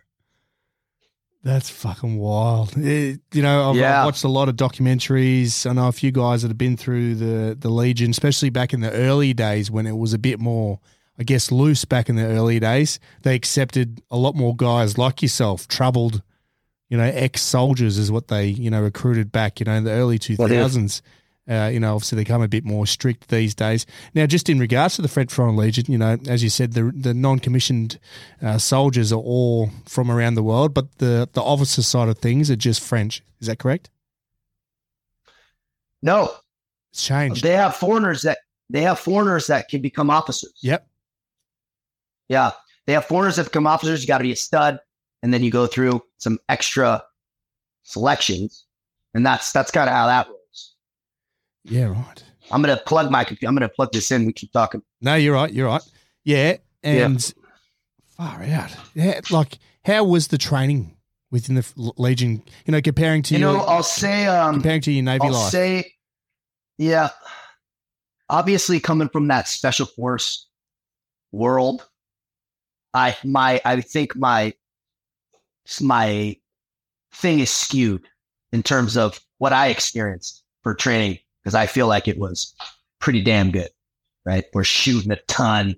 We're doing, movements. And I came here, and you got to remember the Legion's not a special force unit. Yeah. Right. That's one thing that you got to remember. The Legion is like its own in-house military. They have their own cavalry. They have their own cooks, medical. It's a group of 7,000, 8,000 guys, all one package. Jungle operations, mountain operations, desert, marine, everything, parachute. So, but it's like, I would say it's a little more rustic. It's a little, obviously, less funded. The Legion's kind of the redheaded stepchild of the French military, which they embrace. So it's a little bit more rough. We're allocated less money for food per day per soldier than the French military. Like, it's just a little more rough. The buildings are a little bit more brutal. The environment's a little more rigid. But where I am, the mountain training is no shit. These guys are not fucking around with the mountain. Like, they up here in the French Alps, Mont Blanc and all this is, 4,000 meters. It's legit. You're up there, 4,000, 4,500 meters. It's no joke. You're mountaineering with weapons and doing skis and in the summer, it's, I got my ass kicked, and I'll tell you how hard it is. The first mountain training we went to, I failed the training, the cell. That's how hard it is. Former Navy SEAL, I failed. I got my ass kicked. And they did a test where it's like a run up a hill with weight. And I just didn't make time. I just didn't make the time. And, about 20% of guys didn't, but I was one of them. And I'm like, man, so I had to go back and do it, and it's no joke. I had a lot of failure here. I experienced a lot of failure. It's training, sales, and things that was like, I had never failed anything in my life. And now I'm like experiencing failures. So they push you. It's 100%. They have a little less allocation for ammo, which I think, can understand, it's like the shooting is a little bit less than what I experienced prior. Yeah, right, mate. And also, as you said, previously in your other life, drinking, partying, have you been doing any of this since 2019? Oh, so that's it. So I check in, right? And you're obviously cut off for everything. And I had some growing pains, right? I'm not just all 100%. And I think that's that a lot of people have experienced that. You have this movement and it's in the right direction, but it's not 100% yet. Your brain's in that world, but it's your actions and your habits haven't caught up. But I was better. So I went out I'd go out but I still was losing that purpose. I was in the Legion now, but like when my time off, what do you do with your time off? Drink. That was like, what I hadn't filled that yet. Yeah. That void of that habit of what do you do with time off? Well, you go drink. Like I was doing it in a different way. I had, maybe one or two bad nights the first year, and then the second year I'm like, no bad nights, and then the third, I'm in 2022 now. Now my daily habits are starting to catch up to my mind where I'm like, I have to institute more discipline in myself. So I start feeling better. So if our wake up time is 5, I get up at 4. If our wake up time's at 4, I get up at 3. That's what I do. So I started doing this and then doing burpees, stuff in the morning when I'm like just hammering myself more. Then I started to get this momentum and I started having this clarity come about me. Because I'm like, I'm not going to be able to help anybody until I help myself. I got to get some time under me to prove this blueprint. Because I knew what I needed to do, but I wasn't doing it, right? So then I started hard. Previous year, I was like, I'm all for this. This is what I'm doing now. I'm going to get myself right. No more fucking around. It's time to get serious. And when I made that choice, then it was locked on. I will never go out and party and shit. I just think it's a problem. I have so much shit to do now. Swamped with I'm like, let's do this. Up and not missing diets, not missing my macros, not missing any workout, no non-negotiable tasks. Everything I do, I say I'll do. Once I started doing these things, only then did I experience this massive clarity and inner peace that I had never experienced before. Well, I was like, the superpower is you just do what you say you're going to do. Because people are out here wanting respect and they don't respect themselves. Wanting people to listen to them and they don't listen to themselves. How fucking asinine is that? Hey, listen to me, but I don't even do what I tell myself I'm going to do. It's ridiculous.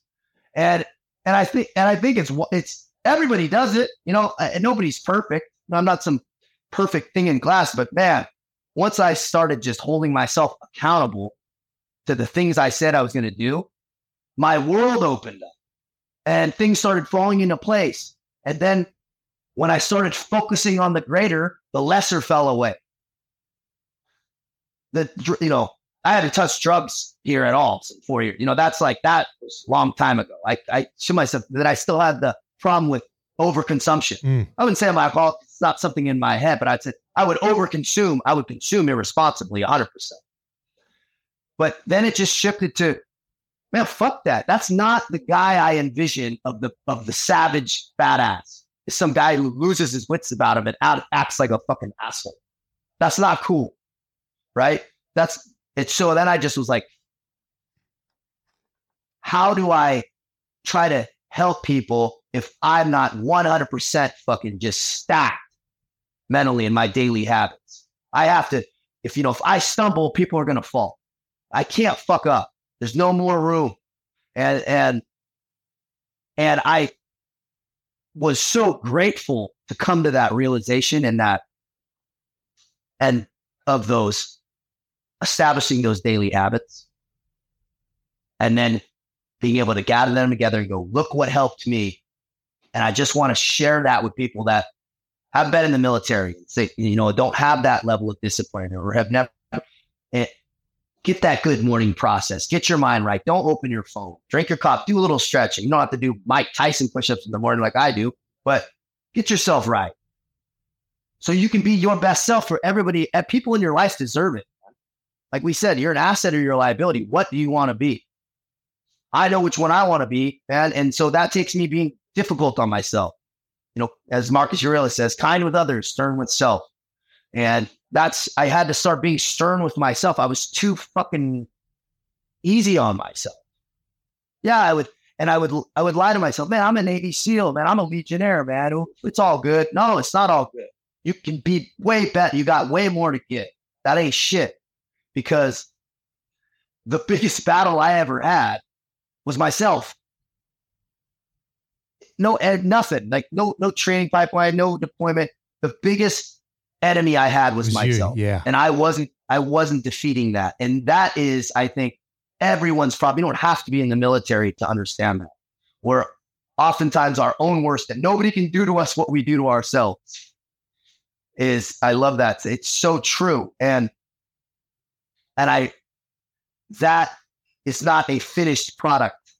It's like sweeping the floor. You don't just sweep it once and it's done. You have to do it every day. Fucking hell. This is, it's just real. I love it. I absolutely love it, mate, because you've finally acknowledged that it's you. And this is what a lot of people don't understand, especially here in Australia, around the world, mate. People don't take accountability for themselves, for their actions that they've done. And I guess, you look back to United States or the Western world, Australia, they're too fucking lenient. You know what I mean? Yeah. Like they could have they should have shut you down the first time. They should have said, fucking no, get the fuck out. Yep. You're on your own. But they gave you a chance. And that's the problem with places like Australia and the US. And it's probably more worse now because of the political correctness. People will just get a second chance. Murderers only do 5 years in prison, they're out. And we're getting it here in Australia. It's wild what's happening. And it's probably taking a place like France to wake you up because they're fucking strict in France, especially for a US citizen. They wouldn't fucking give you a second chance. Yeah, there's no joke. They're not going to mess around. Yeah, you fuck around with a police officer or punch someone in a bar in France as a US citizen, you'll go to prison. Yeah, you're toast. Yeah, so far out, mate. And part of it is setting myself up and set yourself up for success. Yeah. And I go, I had been setting myself up for failure. Man, I am not going to find any great virtue or anything positive in a bar at 3 a.m. or in front of a bar at 4 a.m. What am I doing? So, and how I look with the tattoos and I just realized I was getting these messages. Like, we'd go out to get a drink or something here with a girl and stuff, but every time I'd go out, there'd be like a problem. I wasn't in that sit, but I just noticed you can't control everybody else around. What if some guy comes up and slaps your girl? Like, what are you going to do? You have one option, to be quite honest. And so why put yourself in that situation? Exactly. So I just choose to not put myself in situations like that anymore because I can control myself now, but I can't control what other people, right? And there's certain things that you will have to deal with. And I don't want to put myself in a situation to have to deal with something. So I just, and coming to that knowledge, that mature, definitely not the maturest, but I'm mature has been massively helpful, right? Just being good with self And once I started to get that self-worth through the work, through the honest introspection, through the applying daily habits. They don't need to be regimented like some crazy shit and every 30 minutes. No, but you hit those main goals. You do what you do. You make some progress every day.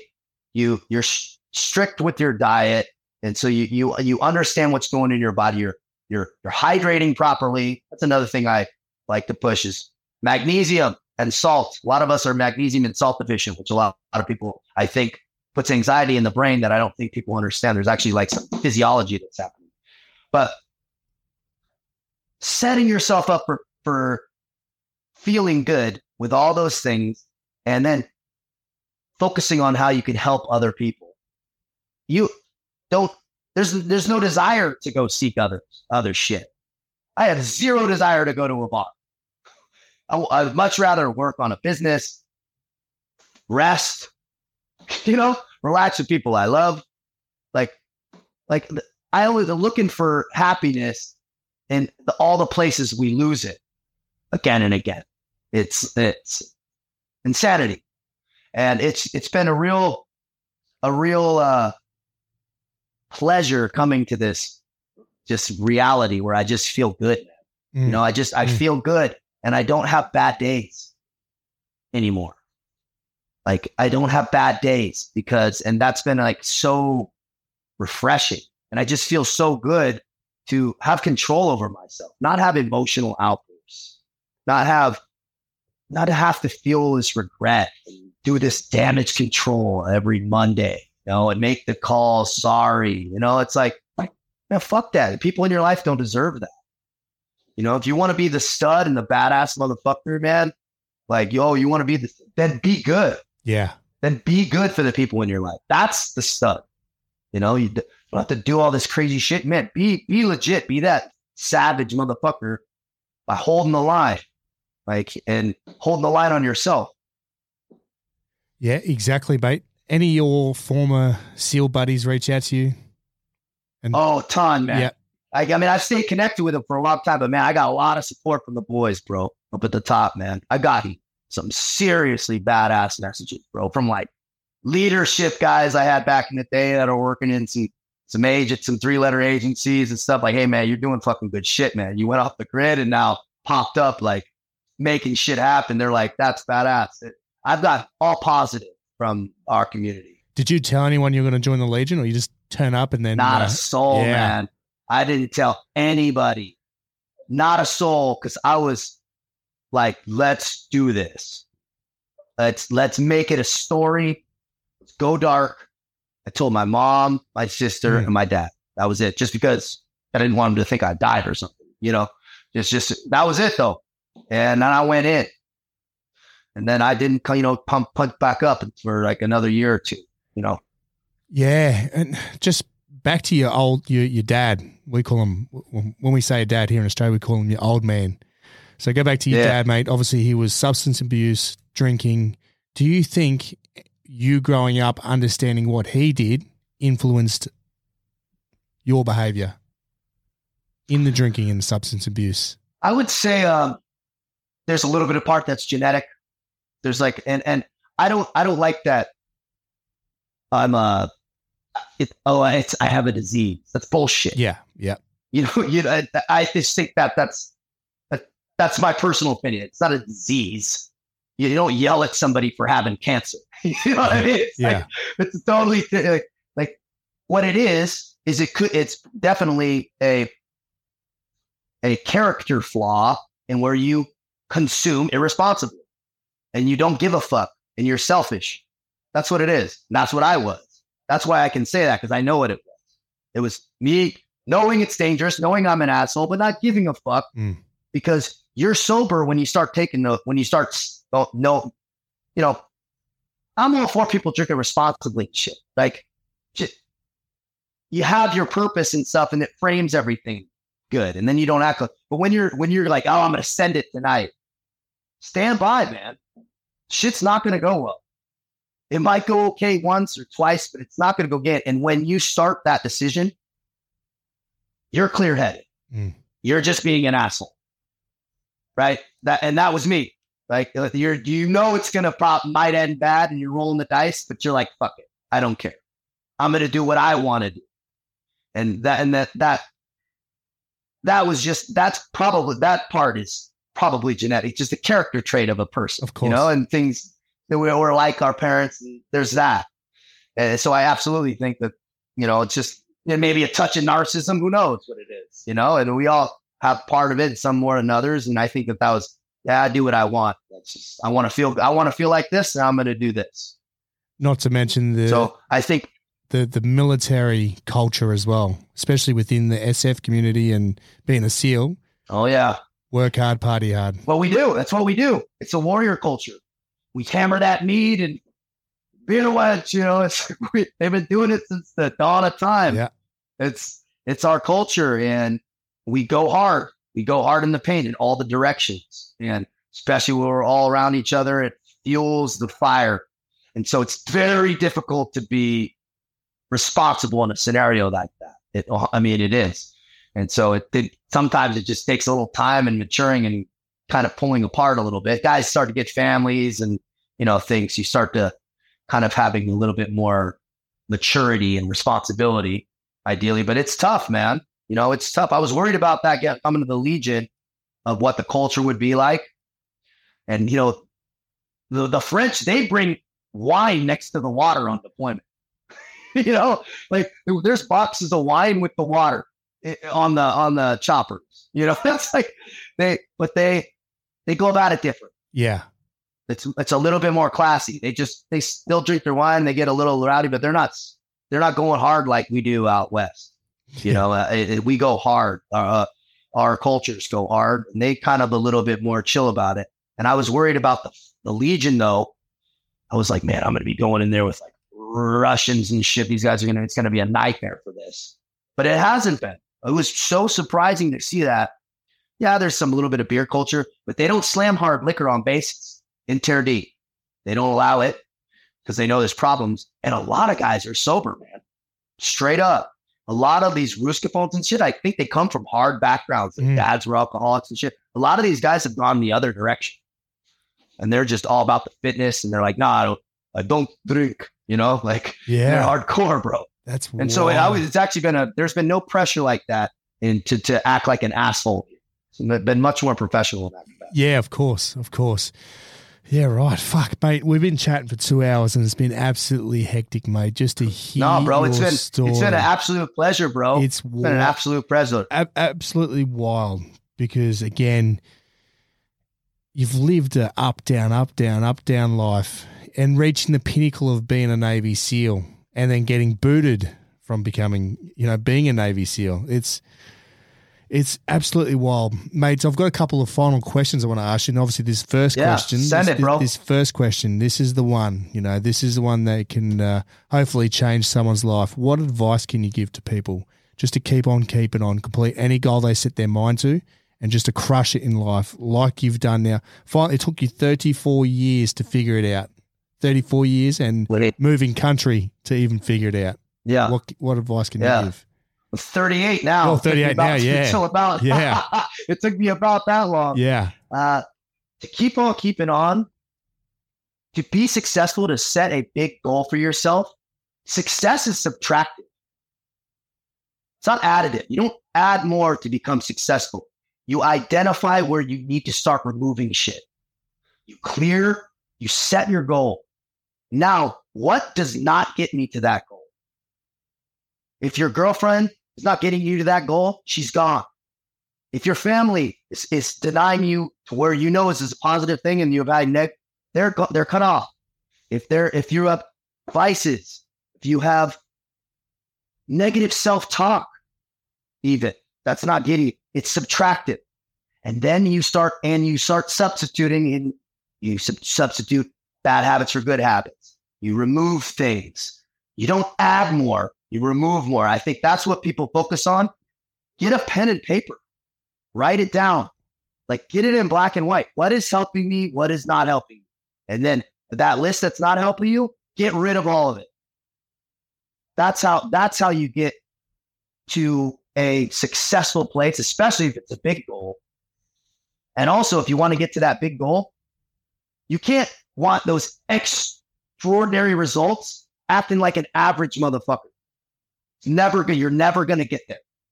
If you want to get, you can't expect to be that badass dude and you're not acting like a badass, right? So you can't be normal and you've got to subtract shit. That's like the two that I think, and you'll get there. And if you don't get there, you're going to be way better off for going down a path like that. Yeah. Yeah. Mate, second question, what is the plans for the future? Now, I think your term's coming up for the Legion. What is the plan? Staying in or moving on? No, definitely going to be. They know I've prepped them, but I was like, I'm going to do my 5 and get out. You know, the Legion, I've been super, super grateful. Been an amazing opportunity, and they gave me exactly what I wanted. It's time to get right and deploy a little bit also, learn some French and see some new experiences. But my time's done, man. You know, I'll be 39 when my contract's good, and then I'll be punching out of the next thing or whatever that is. Back to the United States? Dude, I'll be probably living kind of mobile, hostile, and agile. You know, I got a girl here, you know, so, but she understands that I'm kind of moving around. I got to follow this path. I know helping people is a huge part of that. Yeah. And that's been a whole, I know, you know, if I could make some money at it, cool. You know, if I don't, I don't give a fuck, because I know that I have got to be on this path because it helps me also. You know, it puts me in a good headspace to know I might have something that I'm nobody special, but I do know some things about how to feel good when you felt bad. And I think I can help people on that, on some simple shit, you know, keep it simple. And, yeah, man. No, definitely. I think you definitely you're onto something, because I'm sure the United States, I was only in the US last year, and they're having youth crime problems just like we are in Australia, mate. Drugs, alcohol, 15, 16-year-old kids just getting in trouble with the law, no direction in life. I think you've got definitely that, and you've got the background to, you know, you got the resume to go, yeah, I was that kid. I did this. Yep. You've done that. I've done that. You know what I mean? So I think you've definitely got something valuable to share, and through this podcast and mate, the stuff you're going to do in the future, as I said, with that YouTube stuff you're doing, it's absolutely incredible. It's I appreciate that, man. We got a lot more on deck with that too. Yeah, awesome. I'll definitely post it all, mate. Third question now, outside of being a badass, outside of being a Navy SEAL, outside of being a Legionnaire, tell us something about you that people don't know. A guilty pleasure, a guilty obsession. Obviously, you're a fitness guy. You probably like eating some cake late at night. Man, dude, two small things, man. I'm a big chess player. Chess?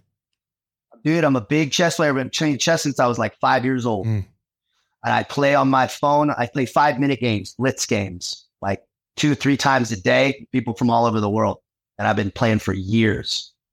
Still not that good. I still get beat by the small 15-year-old Chinese girl every time, you know? But and also, man, dude, man, I sip on low calorie, sugar free now, watermelon juice, man.